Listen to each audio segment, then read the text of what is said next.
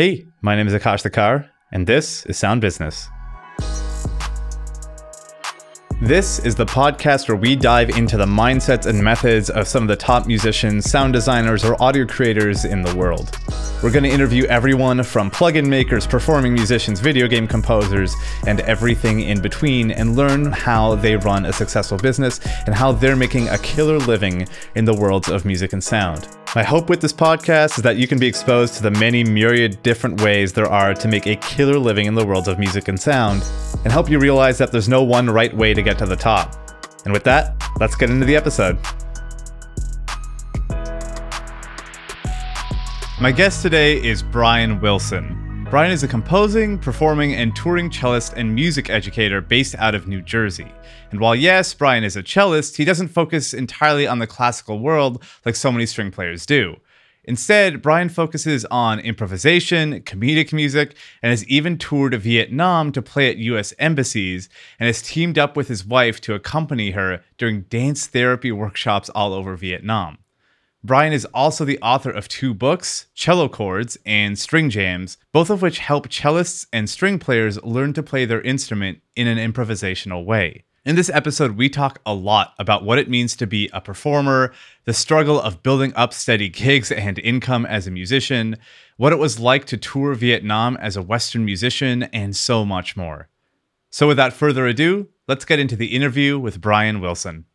All right, cool. So one of the first questions I have for you is about your focus on cello improv. It's still so rare. Still not many people focus on improvising on cello, playing more modern styles. It's still such a classical world, at least from my point of view, at least from looking from the outside in. So I'm very curious, what even got you into that, especially considering, most school programs aren't teaching it. When I was growing up, I like classical music, but I don't like the environment which it existed in, and probably it still exists in this. It's just like this stuffy, uptight kind of asshole environment, you know? Can I say that? Sorry. Yes, absolutely. But you know what I'm saying? It's just so Yeah, totally. judgmental and whatnot. Look, I'm not the greatest cellist that's ever lived. I never will be. But I was good enough, and I knew I was never going to be like a soloist, like a classical. I was not going to be playing for the symphony. I didn't really even like playing with orchestras that much, but I loved to play because playing always gave me an outlet for my emotions, because I don't like to talk about my emotions. I'm emotionally blocked, people. Ask my wife. So yeah, I love to play, but I don't know. I guess I'm very individualistic. I don't like to be part of the crowd. So I always was trying to find my own way to it. There's a lot more people now doing it. When I was growing up, there were some, and I used to go to the New Directions Cello Festival. My dad kind of turned me on to that, and he's like, "Oh, check out all these people, doing different stuff," which is really cool, and it kind of opened my eyes to the things that you could do. But yeah, it was always my passion to just have my own voice, create something that is my own. Because at the end of the day, there's 30,000 people that can play the Dvorak cello concerto better than I'm going to be able to play it. It's just true. But there's only me who's going to be able to sing about being bald and hairy while playing the cello, right? I mean, there's probably other people too, but only one person dumb enough to do that. Yeah. Awesome. So when you're doing that, when you were kind of learning it, diving into it, did people ever scoff, or did you ever get any resistance saying leave that alone, focus on classical or anything like that? Or was it a pretty, people encouraged you, it was pretty easy path? No one really discouraged me. I mean, I kind of had my own drive to it. And again, I'm not like a jazz guy. I'm not a rock guy. I'm a nothing guy. I literally am I kind of do my own thing. No one really ever discouraged me. I didn't feel like that. I just felt like I used to go to Mannes School of Music for the Saturday program when I was in high school. And I just remember just feeling super constricted. That was probably just the way I was feeling in high school. But I remember one time in string quartet class, I just started yelling at the teacher or some shit. I was just I'm an asshole, right? I don't want to do this shit. It's I don't want to do this. All right. And I don't want to play like this. She's like, oh my God. She's wearing a cashmere sweater. It's she's never seen anyone talk like that. It's I don't know. Just did my own thing. But no one was ever very against what I was doing. Nice. Yeah. So in that case, though, considering it is different, it is unique. You even said it. You're like a nothing guy, quote unquote. That's Yeah. so interesting. So I'm curious, how do you, in this world, as a performer, as a teacher, as a author, like how do you introduce yourself? Do you just say I'm a cellist and just leave it at that, or is there more kind of elaboration on it so people know? Oh, you're not just like everybody else in this world, especially when it comes to getting gigs. When you look at me, you see that this guy's different. This guy's off a little bit. He's got some sadness behind his eyes. No one thinks I'm as young as I actually am. They always think I'm way older. No, I tell people, I tell them that I improvise, that I write my own stuff. I work with Logic, I do stuff in the studio, I record for people. I can work off lead sheets, all that stuff. I write comedy songs, that's kind of what I've been doing now. You just kind of have to lead with like you're more versatile than the average cellist. And Hmm, that's really what's important. Like right now I'm actually getting my master's degree at nice. and this will be interesting for you because this is a new program, extremely new. It's at New Jersey City University, and it's called Multi-Style Strings. So it's kind of like this, where you get to explore string playing in different avenues, Nice. not necessarily just classical. You can do some classical if you want, but it's more than just that. But I get to work with this guy, Dave Eggar, who's probably maybe the top of what you could ever expect to be. I mean, he's insane. He's like the skills on him are crazy, but what he's tried to instill in me is the ability to be versatile, be able to listen to what someone is saying, and then it's not really about you. It's about creating something that will work for them, for their song, for their project. Sometimes you don't have to be the focus, and it doesn't have to be as cool as you think it's supposed to be in your head because no one knows the cello and no one gives a shit. You know what I'm saying? It's like, oh, I'm playing in D major. This is so easy. Like everyone's going to know it's so easy. No, they don't. No Right. one has any idea. You know what I'm saying? Yeah. And sometimes they just want long notes and that's okay. Like they just know how to interpret what they want. And then, you know, so that's been very beneficial to me. Nice. So related to that, actually, what's a good cellist or even musician in your mind supposed to do and be? Because you kind of mentioned it just now in your answer, but I'm curious when you are working with other people, which is pretty much always as a musician, what are you supposed to do? What are you supposed to be? What's a good musician do? Well, it depends on the situation, but the most important I would say is you have to it can't be all about you. You know what I'm saying? Unless it's your project and you're the soloist. But for the most part, if you're working with other people, you really have to listen and try to just gauge what they actually mean by what they say, or just listen to their material and try to create something that is accompaniment when it needs to be accompaniment, that needs to be soloistic when it's soloistic. And just like you need to actually try to you're not the focus. You're Hmm. support. Unless, of course, like you said, it's your project. Hmm. That's really important. Hmm. Yeah. So I'm curious then if we can talk about your Vietnam travels, because like last time we talked, you had just like gotten there, basically. So, and Yeah. you did so much stuff there. You did all sorts of different projects. You did all sorts of different sorts of work there as a cellist, as a musician. So, can you talk about that whole process and how your mindset changed as a musician in any way while you were there doing all these various gigs, like doing dance therapy and playing at US embassies, stuff like that? Yeah, that was cool. I mean, that was all well, some of it was connected to my wife, Ming, and she's like the pioneer of dance movement therapy in Vietnam.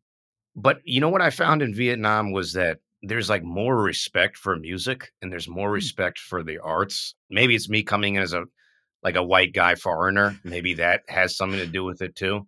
And also my wife is Vietnamese, but overall I did feel that there's more of a deep sense of respect and appreciation of the craft as that, in America it just feels like sometimes you're just banging your head against the wall. And maybe I'm just got a skewed view. But when I was there, people were very, very into what we were doing. I played with this guy, Jiet T Chang, who's he looks like a kung fu master. He's like this old guy with a long white beard.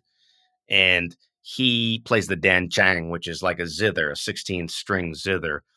He didn't really speak English, so we just kinda just jammed and improvised. Like, he would play kind of some traditional Vietnamese song, and I would just improvise around that, and people loved it, and it was really fun for me. It was such a cool experience. One funny thing was my wife, she's a dance movement therapist, so she was leading a workshop in the jungle, and I don't know about you, but there's no jungle Jews, okay? There's desert Jews, there's Jews that live in the city, there's Jews that live in the mountains. There's never been a jungle Jew. So I'm just not cut out for that environment.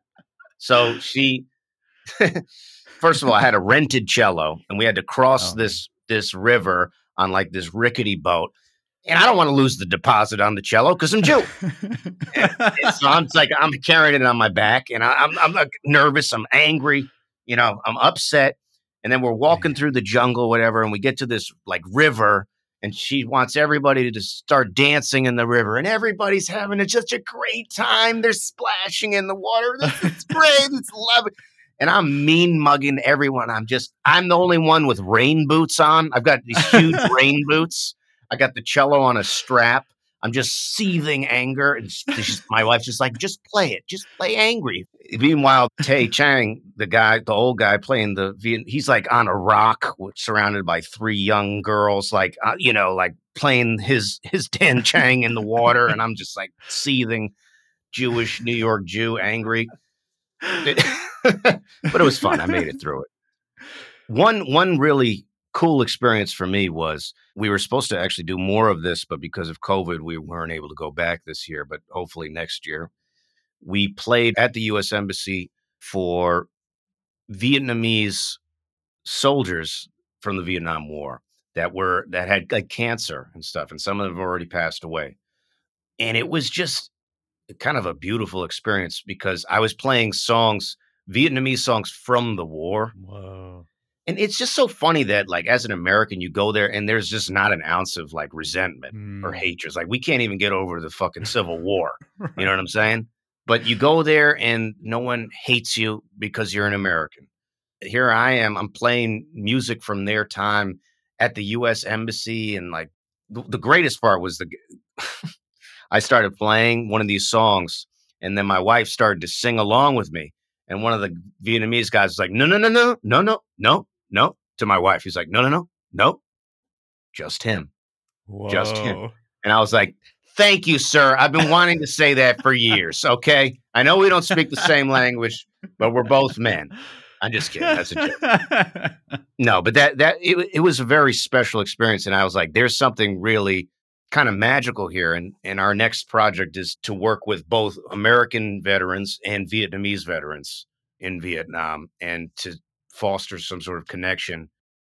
It is amazing to see the stuff that music can bring out of people. Because for me, I don't know, I'm so jaded to it at this point. Like I can play something very beautiful, that people think is beautiful, but for me, it's just I've done it enough that I just it's so sad that like it's just sometimes it feels like it's lost its spark because it's like it Mhm. almost feels too easy sometimes. That's not to Mhm. toot my own horn, but I know how to play something that's gonna like make you, oh my God, like feel something.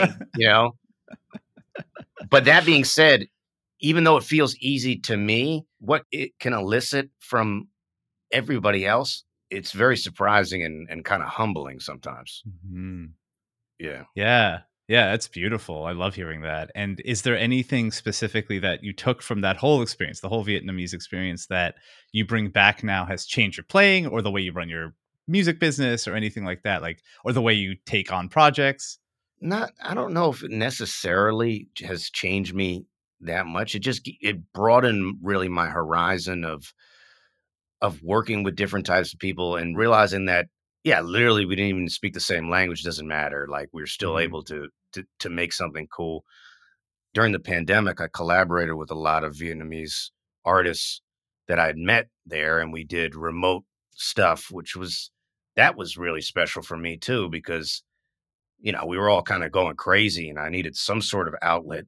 And, one guy from that we had done we were in a residency together, He's from Hue, which is like the old capital, like the ancient capital of Vietnam, and he knows all like the kind of the court music. And he hit me up and he was like, let's improvise on something. And again, he doesn't speak that much English, and my Vietnamese sucks, much to the chagrin of my wife. But we created something, and from there, it sparked other projects with other people, and that really meant a lot to me. That's awesome. Oh, I love it. It's so cool. And you mentioned earlier, there are times where when you're playing something, it affects someone, but to you, it's easy. And I think a lot of musicians experience this, or a lot of people who get to a certain point experience this. So I'm wondering, how do you even get to that point? Like a lot of musicians, or a lot of people who are getting into music professionally, don't realize that to get to the point you just mentioned is, pretty intense. Like there's some pretty intense practice. So I'm curious what the practice looked like, maybe in college and right out of college versus what it looks like now, like how the refinement of your skills looks like differently today. Oh man, I don't have any time to practice anymore. I'd like, you know what I'm saying? Like there's no time to like sit down and practice. I got a kid and I got another one on the way soon. So it's like for me now it's about anything project specific. If I'm working on something like I've been doing more comedy music, like Hmm. how can I make this even funnier? After college, I kind of realized when you don't have a teacher anymore and no one pushing you to do some certain thing, you can kind of get lost. And I feel like I probably was for a while. Like I just played with a rock band in the subway system. I didn't really practice that much, but I was doing that. But being able to be motivated for yourself in what you're doing, but also like I kind of realized that like, what's the point of me practicing like again, like the Lalo Concerto or like, you know, Haydn in D. Now that's good for me to like up my technique, I guess. But at the end of the day, it's like, you know what I realized is like it probably would be more beneficial for me to try to do more business stuff than like Hmm. get better at music. And that's kind of sad. It's not sad, but it's like one thing that I've never been as good at as I should be is being my own self promoter, Mm. being much more forthright with self confidence and like trying to put myself first, do more social media, all that kind of stuff. Hmm. But you will find, and this is something that I'm going to impart to my children, which is kind of a depressing lesson, but it is true. It's like you should try to be talented, Mm. but there's plenty of non talented people that can make a ton of money Hmm. and do really well just because they have the ability to sell themselves, to have that no bullshit, like just they believe, or at least they pretend to believe in themselves or whatever. And they have that front. And obviously, you have to have a certain level of skill, but that can take you pretty damn far just being able to talk yourself up because you can be the most talented person ever. And it really just doesn't matter. You're not going to get any Hmm. work if you can't talk with people, push yourself, put yourself in uncomfortable situations, which I hate to do. You know what I'm saying? But it's something Yeah. I have to get better at now because I got people depending on me for food. It was easier when I was like just a bummy musician living in my parents' attic. And it's like, ah, no, I can just do whatever I want. But now it's like they're eating off me. Yeah. I love it though. It's like it's such a good insight because it's true. Like the same in my experience. Like the if you can promote yourself, you do better. Like so long as you have a certain floor of a skill. If you're garbage, like absolute trash, it doesn't work. But Yeah. beyond that, it really does amplify everything else you do. And for you, considering, the a misconception of a pro musician is that they just play music 18 hours a day and do nothing else. Like that's such a huge misconception. I know that's not true of either of us. So No. for you, how does that all balance? Because you have one kid, you have another one on the way, you have a wife, you have business stuff, you have lessons that you teach, you write books. Yeah. Ugh. It's a lot. I mean, I help out a lot around the house with the family and my kids and stuff. I teach. Yeah. So, I'm teaching a decent amount and then I'm also trying to write my own stuff, when I can. It feels so nice when I can actually sit down and do my own music. I mean, it's a rarity. But, Hmm. my first priority is anything that's like a paid gig or something, you have to focus on that. And sometimes I'll play weddings and stuff like that Hmm. doesn't require barely any practice. But like, if I'm doing recordings for people, that takes time to sit down and do that. So it's a lot to juggle and stuff. But what I should do more of, I think, is social media, trying to promote myself, doing more email lists. Because one of the classes in my master's degree was about like funnel marketing, like Oh, digital funnel nice. marketing. And I gotta be honest, man, it just did not. I just didn't see how it would really work for me. And my teacher's gonna be sad if he ever hears this, but like my buddy at Facebook was giving me $250 a month because he works at Facebook, and Oh. he just gets free ad credits. He was like, "Here, take this each month." So I was spending $250 a month, promoting my books, String Jams, and this whole method that I'd created, and this leads you to a Mailchimp thing that's email list and whatnot. It just was like it just didn't convert. But he's like, "Yeah, no, Hmm. you're getting the right numbers. Like, it's just gonna take a long time." Like, dude, if this was real money, I'd be kind of scared. Like, that's a lot of money to like just lay out and just not recoup barely any Hmm. of it. So trying to navigate that kind of thing too, like sponsored ads Oh, yeah. and marketing is a skill that's as important, or if not more important than the skill of actually what you do. Yeah, that's what I tell people too, is like people will hire people based off of like, "Oh, I get a good vibe from you. Come on board." Like sometimes they won't even listen to your stuff. They'll just be, "You're cool." Yeah. And then that's the end of the hiring process. So yeah, it really is like this weird thing, and you kind of dispelled the myth really well of like you're not just sitting with a cello 18 hours a day with no distractions playing. Like No that's way. not how this works. It takes a lot more. So when it comes to what you do, you have so many streams. Like you have books, you have lessons, you have gigs, all that stuff. You don't have to share numbers or anything like that, but like what's kind of what are the main things that keep you afloat as a professional cellist? Definitely teaching. Teaching is Hmm. the mainstay because it's mostly regular. You mostly have lessons once a week. Not everybody wants that, but that's the mainstay. Then I have gigs. I've been playing more kind of like wedding gigs, and some people like don't like doing that. I really don't mind because it's so low pressure. Like it's like no one is listening. Like no one is looking at the bald guy playing the cello. It's not about me. I'm just there collecting a paycheck. Yeah, did I say that, brides? Listen up because that's what I'm doing. Okay, that's not nice. Sorry. Books again, Yeah. that's mailbox money, which I've tried to get over the years, Hmm. to just something that you make money. It doesn't make that much money though.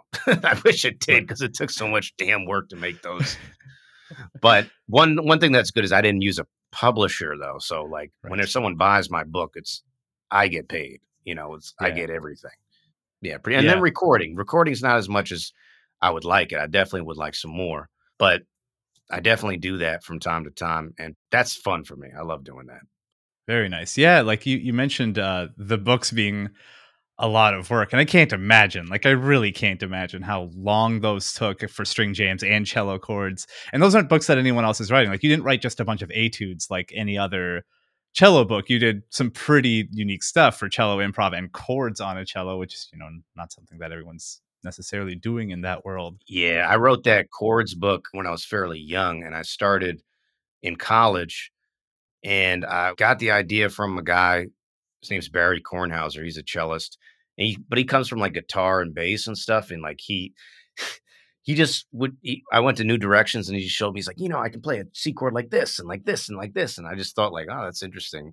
There's got to be someone who's already done that, like written it all out, and they surprisingly hadn't.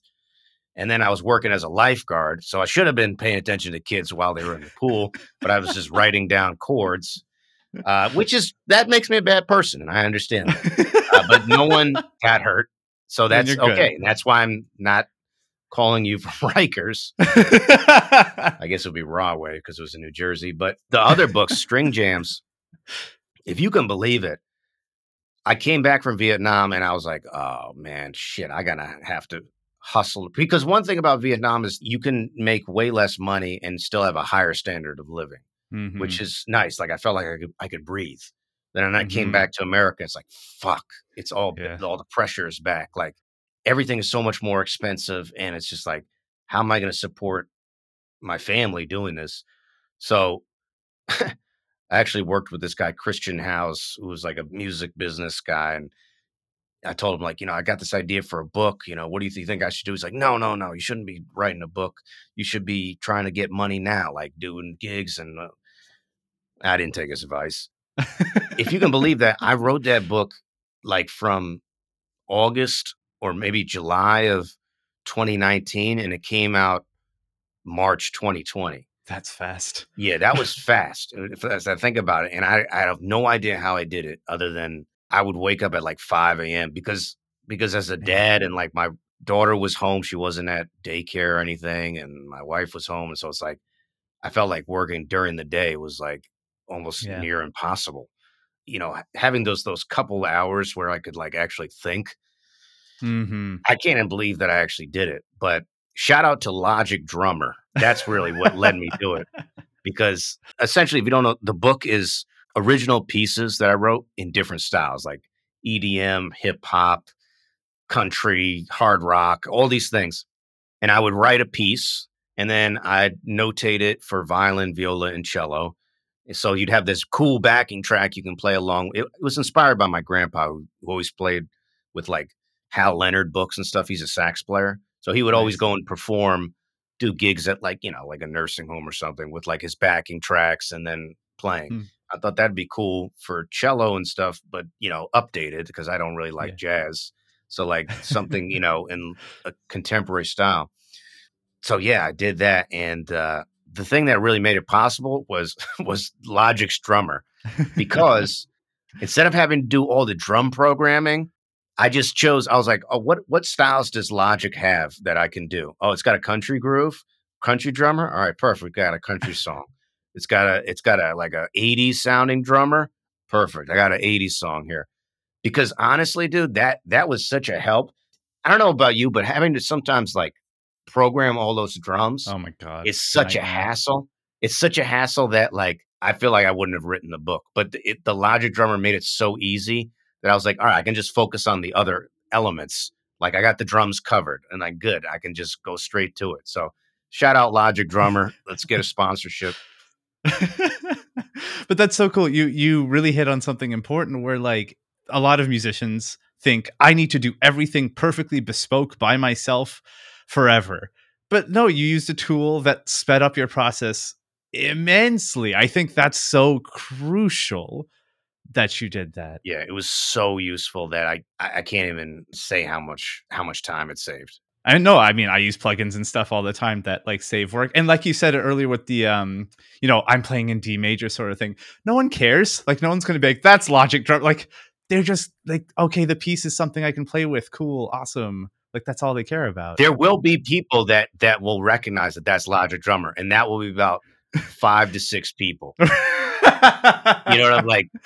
Yeah, It's so sad when I'm playing a concert, like, people are just so impressed by the fact that you can get a sound out of, like, the cello totally. that, like, I can just bullshit my way through anything. That's what I tell my kids, my students, is like, "Look, you're playing the cello. You can just bullshit your way through whatever you want, man. Just put on a face, like the face of, some real intense either grandma just died or, I'm having a good time in the bedroom. Either one of those faces while you're playing, that will get you very far. I'm telling you. Now, are the kids 7 years old that I'm saying this to? Yeah, maybe they are. No, I'm just kidding. I'm just kidding. No, but it's true. Like there is like a degree of like as a musician, you think everyone else is gonna notice everything. No one notices anything. I cried after a concert one time that I played, in high school. I played the Haydn C major thing. And went back to the car and I was crying. And my parents were like, "What the hell are you crying for? Like it sounded good." No, you think anybody did you hear the other kids? Like, do you think anybody thought that was bad? Like, no. And I'm by no means amazing, but like I know how to fake it. You know what I'm saying? I can make it sound good even if I don't know what I'm doing.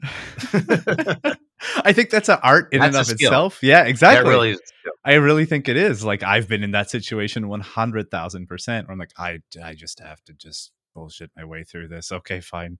And even the other musicians on stage are like, great, good job. Yeah. Like, They don't they're fine. Yeah. yeah, If you do it, like, tastefully and you're kinda listening or whatever, yeah, or if I can't play a part, like, it's like, "Oh, this rhythm is like, I don't even know what this is. I'm just sight reading it." It's like but I can somehow I know, like, what chord we're on, and I know the kind of groove. It's like, well, it doesn't really matter if I'm playing it exactly right. I'll just kind of fudge it my own way as long as I don't get off, right. like, time, then it's fine, and it's fine. No one knows, Yeah. It's and that's like that's what I'm saying, so don't practice, kids. I'm just kidding. yes, I'm sure. Set your expectations low. Considering you do teach so much of like all age groups, I was one of your students and I'm sure you have kids as well. Like, are there pieces of advice that you give to most of your students? Maybe some who want to be professional musicians too, as they're like growing into their own musicianship that you think like this is important to know. Maybe I didn't know this when I was first starting out. I haven't had well, no, I have had one student who wanted to do pro music, and this is kind of a cynical thing that my teacher told me when I told him when I was like 15 or so, and I was like, I'm thinking about becoming a musician. He was like, well, let me put it like this: if you can do anything else, do that. Hmm. And he wasn't trying to be an asshole at all. He was just saying, like, if you could see yourself being happy being a lawyer or to being an engineer or whatever you want to do, and that would be okay, do that. But if this is the only thing that you can see yourself doing, then good luck. Like, you're going to do it. But like, that's a cynical way to No. think, but it is kind of true though. Like, Yeah, it's just a very difficult way to make a living. it is. So he was keeping it real with you. Like, it's not easy. And that was one thing with one of my students where I was like, well, one, I wanted his, skills to be a little bit higher too, but like he was so quiet and reserved Mm. too. And I was like, dude, let me tell you something. That is not going to work. That's not going to play to your advantage when you are a musician. Screw the music. No one gives a shit about that. When you're trying to make a living as a Yeah. musician, like he was so quiet and soft spoken. I was like, I'm telling you because I'm not good at that. Like I'm not as good as I should be at that. But like you, I can just see like you're too just not outspoken enough for what you need to make money at this, you know? So again, that's an important lesson. Yeah. No, it's true. Actually, I heard the same advice that you did from when I was in college. There's a visiting composer, and he said the exact same thing. He's like, if you can do anything else, you should do that. Like, don't go. And I think that's really good advice because like every musician who goes pro has the mindset, and myself included, of like, no, I literally can't. Like, if I was a doctor, I'd be just garbage. Like, I would not be a good doctor. I would not be a good lawyer. I wouldn't show up for work 99% of the time. Yeah, I went through a period where like, I was after college a couple years and like I was just not doing well, like in terms of like, you know, getting gigs and barely making any money, and I just was like, man, I can't believe I wasted all this time like doing this, learning this useless skill. I have no skills. And I just went back to like, I literally, there's like a government list of like all the possible jobs that you could have, not just government jobs. I'm talking Hmm. about all jobs. And I like went through those jobs and like Whoa. looked, there's like, can I see myself doing this, doing this, doing this? And just, I got this pit in my stomach that was just so deep. Like that was just like, it was just like killing me on the inside. I was like, I just can't, like, I just can't do that. And then I just came to the realization it was like, fuck it. Like, Hmm. if I'm going to be poor, like, if I end up poor, like, I know I'll always be able to, like, I'm Jewish, so I can save money. I'll figure out how to, like, save money somehow. But, like, I'd rather do this than just have some the thing where every day where I just felt like my soul was sucked out of my body, you know? Hmm. And so, yeah, I just came to the realization. It's like, I just, whatever. I'm not going to have stability or whatever, but I have to do something this is the only thing I care about, Hmm. you know? I don't Yeah. even care about it that much. No, I know what you mean. Like it's similar to me. I remember like in grade 3, like the teacher came in and we talked about the concept of work. Like, oh, here's what mommy and daddy do every day. Like that's what the teacher was teaching that day. And I remember my thought was like, that's not going to be me. Mm-mm.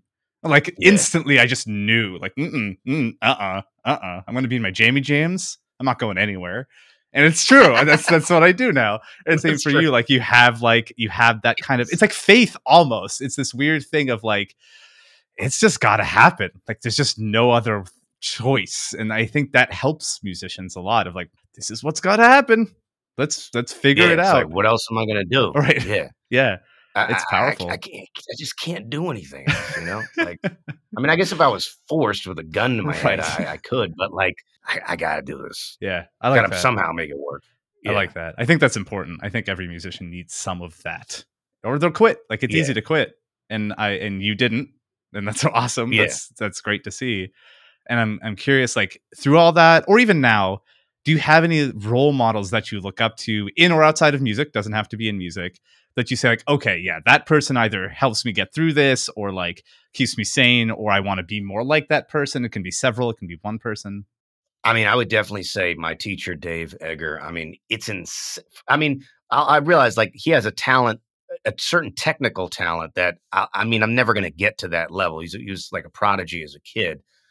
But beyond that, the thing that he's amazing at is, I mean, well, pretty much everything, but, like, when it comes to recording, he's just so good at seeing what a person needs, meeting them where they're at, seeing what the song actually needs and what it doesn't need, and just getting straight to the point and being able to do that and do this fast because he can do it really fast. Hmm. And I barely ever play for him. Like, we just kind of talk. Like, it's almost like a meta lesson, you know? We just talk about business stuff, we talk about, philosophy and whatnot. But he's such a amazing musician because he listens. He's got a great intuition. I mean, he's amazing chops. That obviously plays a factor. But beyond that, it's also being a person too, and like having the ability to communicate with other people and not to be such a narcissistic asshole that like you can't put yourself in the back, or listen to what someone has to say and then meet them where they're at. You know what I'm saying? So that's been really influential on me. And this guy works like insane amount. Like that's the level I would like to get. I mean, I'd love to get to the level where me, my family, and I are live in Vietnam or something, and then I can do remote recording Hmm. for artists and teach and stuff, and you know wear this stupid shirt. It would make sense because I'm on a beach. I don't know. I love it. But yeah, Yeah. he's definitely been my role model. Is that what you're kind of focused on learning right now? I'm curious because like advanced musicians like yourself, I always love to hear what they're learning, whether it be in music or not. Is it that businessy stuff, or is it kind of every like other stuff on top of that?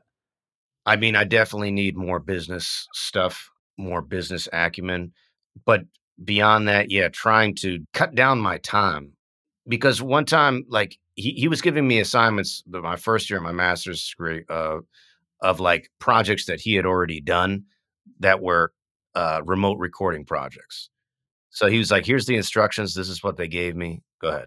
Which was like extraordinarily valuable. Like, there's no program that really exists where it's like that specific. That he's like, "Oh, these are cello things that I got. Now you do it." But he would tell me like, all right, so I want you to create like a cello choir, for this song. It's got no click track. You know, Go ahead, do it. But I don't want you to write anything out. I want you to just do it by ear and like give yourself a time limit.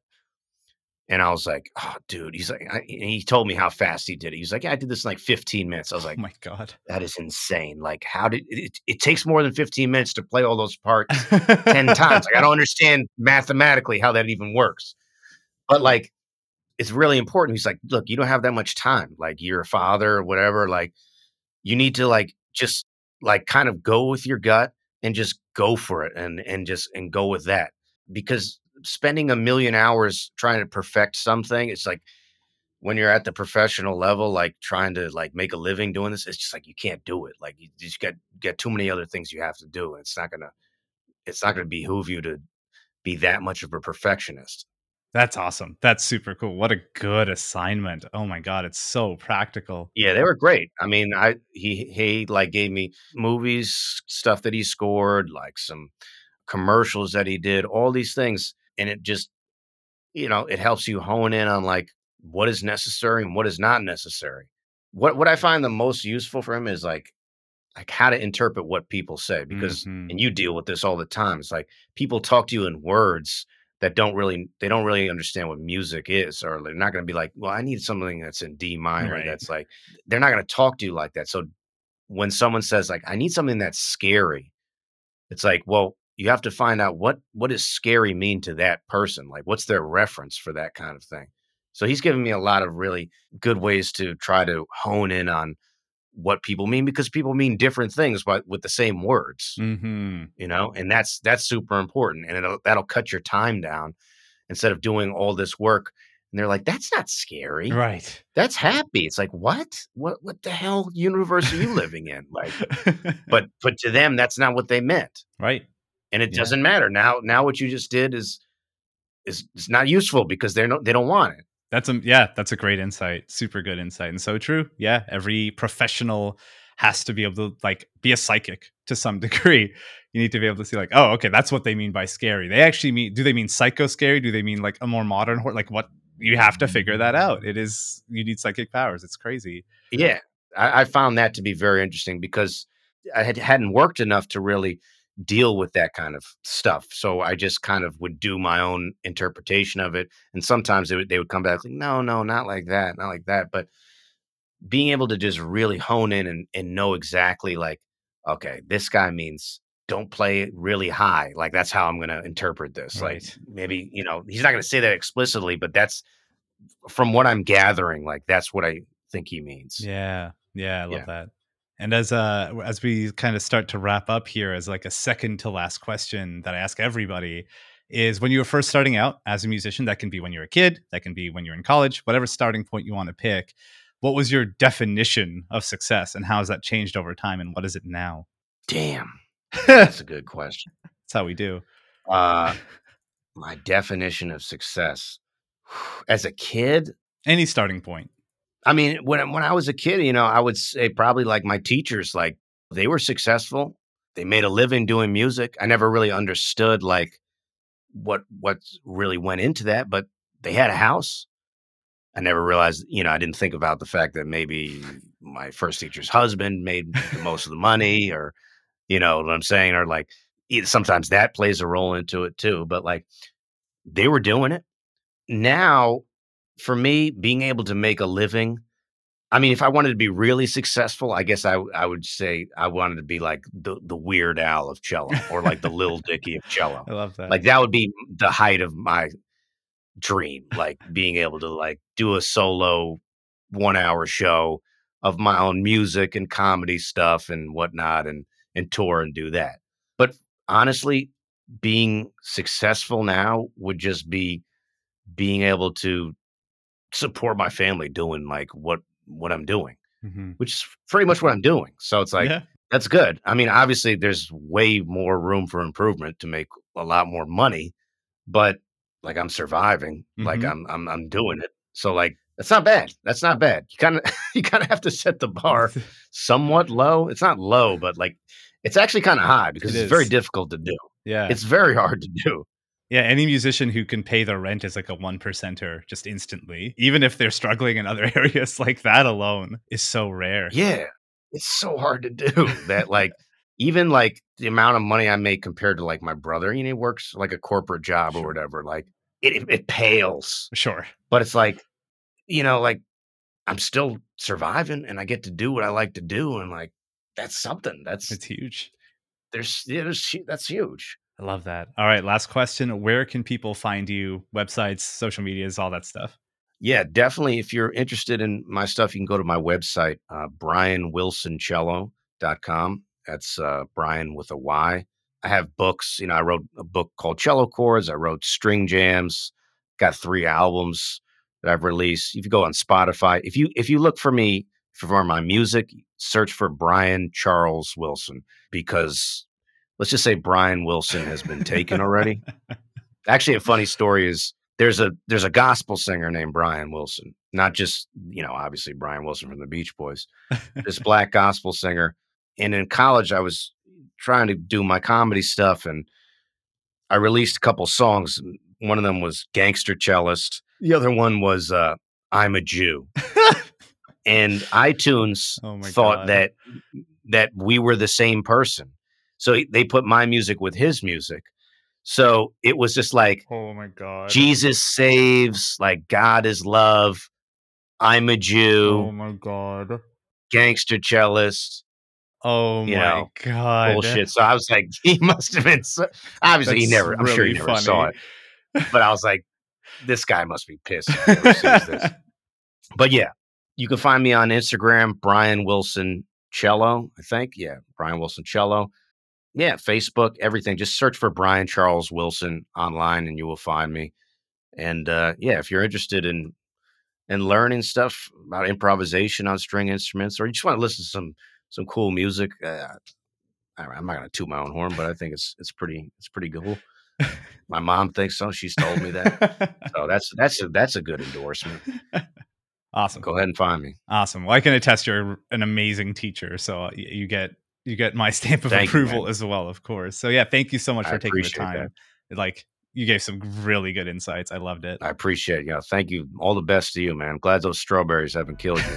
They damn near did. That's the end of today's episode. Thank you so much for listening, as always. And considering I work in the world of video game, music, and sound, and so many people are always asking me how they break into that field, I have a newsletter set up for you. So if you want to learn how to make music and sound effects for video games and actually be paid to do it, just go to bit.ly/soundbizpod. Sound, B-I-Z, pod. And that newsletter will set you up with 2 free courses and a bunch of free ebooks and even sound effects that'll get you set up and teach you how to work in the world of video game, music, and sound. Thanks so much, and I'll see you next time. And if you're looking for more audio-related podcasts to listen to, this podcast is actually a part of the Audio Podcast Alliance, featuring a hand-picked selection of the very best podcasts about sound. So if you want to check those out, hear the latest episodes from our friends in the community at audiopodcast.org.